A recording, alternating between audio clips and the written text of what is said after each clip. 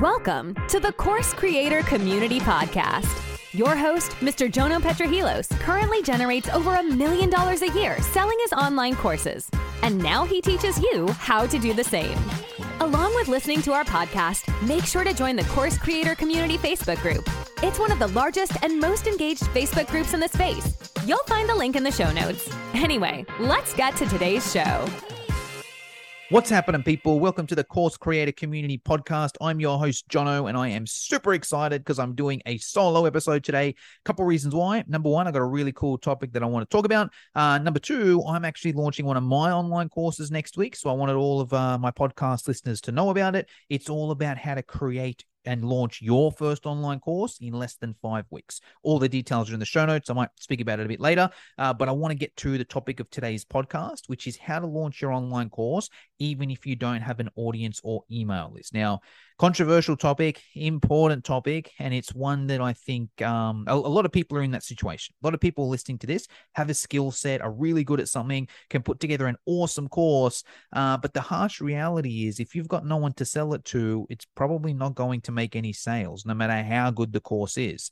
If we're talking about an online course business, the online course is actually only a very small component of it. I would argue that the sales and marketing of that course is more important than the actual course, because to be honest, it's pretty easy to create a course. In today's technology, there's free apps, there's softwares, there's affordable technology. Like I think like anyone that's got a skill set, it's not too hard to put a course together. The trickier part is how do we actually make money, or how do we monetize that course, which is the sales and marketing side of things, right? But anyway, so a lot of people are going to be in that situation, and there's kind of the easy way, or the long-term strategy and the short-term strategy. Now, the long-term strategy is you do need to build a following. Like, it is what it is. There's no way around it. You need to pick a social media platform. It doesn't matter what it is. It could be a podcast. It could be Facebook, a Facebook group, Instagram, TikTok, YouTube, blogging. Like, it doesn't really matter. All of these platforms work. Obviously, there's some discrepancy in terms of where does your audience hang out, what are you comfortable with, what do you sell. Like, there's all different variations going on there, right?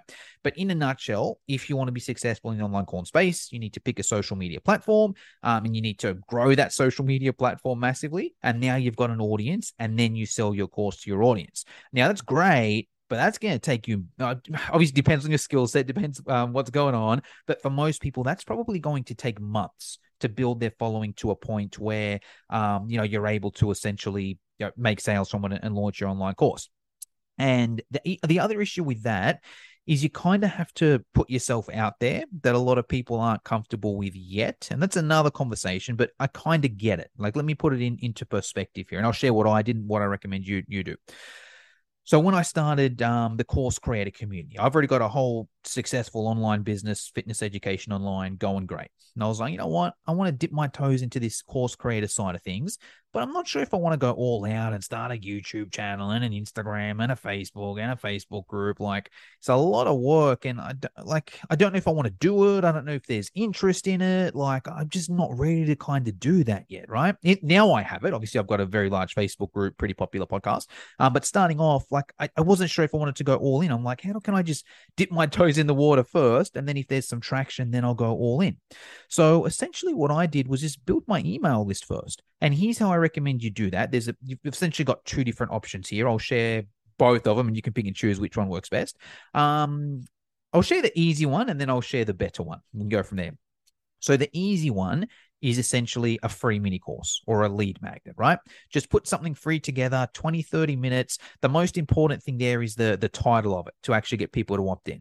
You've got your free mini course, and essentially you can just plug that like wherever you want, really. You can plug it obviously on your own social media, depending on your following. I know you might not have a massive following of your target audience, but you might have a few, depending on what you're doing. Let's maybe use myself as an example. Let's say I put a freebie together for course creators.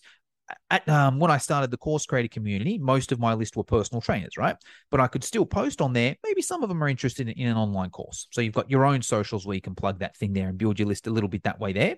You've also obviously got Facebook groups. I'm sure you're probably in a few, if like whatever your course is, I'm hoping that you're in a few Facebook groups with that kind of audience. Some of them allow promos, some of them don't. Obviously, the ones that allow promos, promote it in there. The ones that don't allow it, okay, see if there's a way you can get in there. If not, no dramas. There's obviously LinkedIn groups. I don't find them as good, but they're also an option when you're starting off as well, and everyone counts.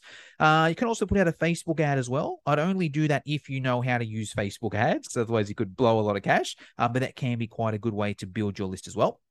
And also, let's spend a minute on Facebook ads too. Like a lot of people kind of think, oh, Facebook ads, I don't want to spend money yet. But you got to kind of spend your money or your time anyway. So it's kind of like, what would you prefer to do? Spend an hour grinding on Facebook and DMing and adding friends and posting, or just put $10 on a Facebook ad? It can work there.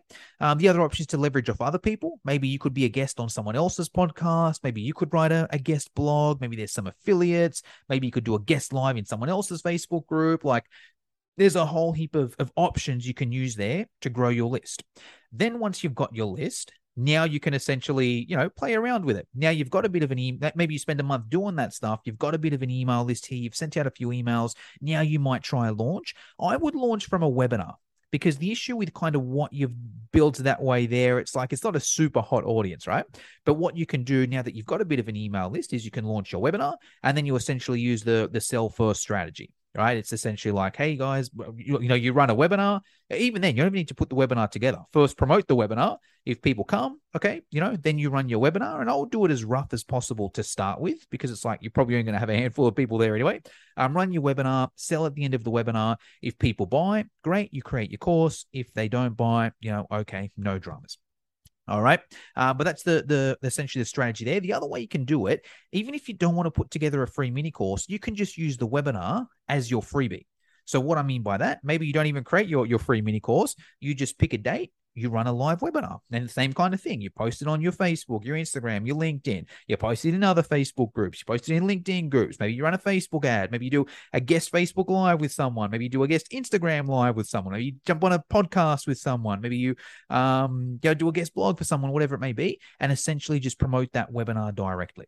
Okay, so that's essentially what I recommend you do if you don't have an audience yet, and you're not willing to kind of start a social media and go hard out because you're not sure if you're going to do it. That's the easiest way to kind of dip your toes into the water. Just the easiest way is put together a free mini course, plug that all over social media, build your email list, and then run a webinar, or you can just do the webinar directly. So anyways, that's today's episode there. That's what I recommend doing. If you haven't created your online course yet or you haven't launched it, I've got a program starting next week. It's how to create and launch your first online course. It's a 5-week program, simplified version. I teach a different thing for 5 weeks. At the end of 5 weeks, you're going to have everything you need to launch your online course and start monetizing from it. All the details are in the show notes, so I'll see you in there. Hey, course creators, real quick before we get into today's episode, I've got a little favor to ask. As a lot of you are probably aware, one of my goals for this year is to massively grow this podcast and get it to be one of the top ranking podcasts in the marketing space.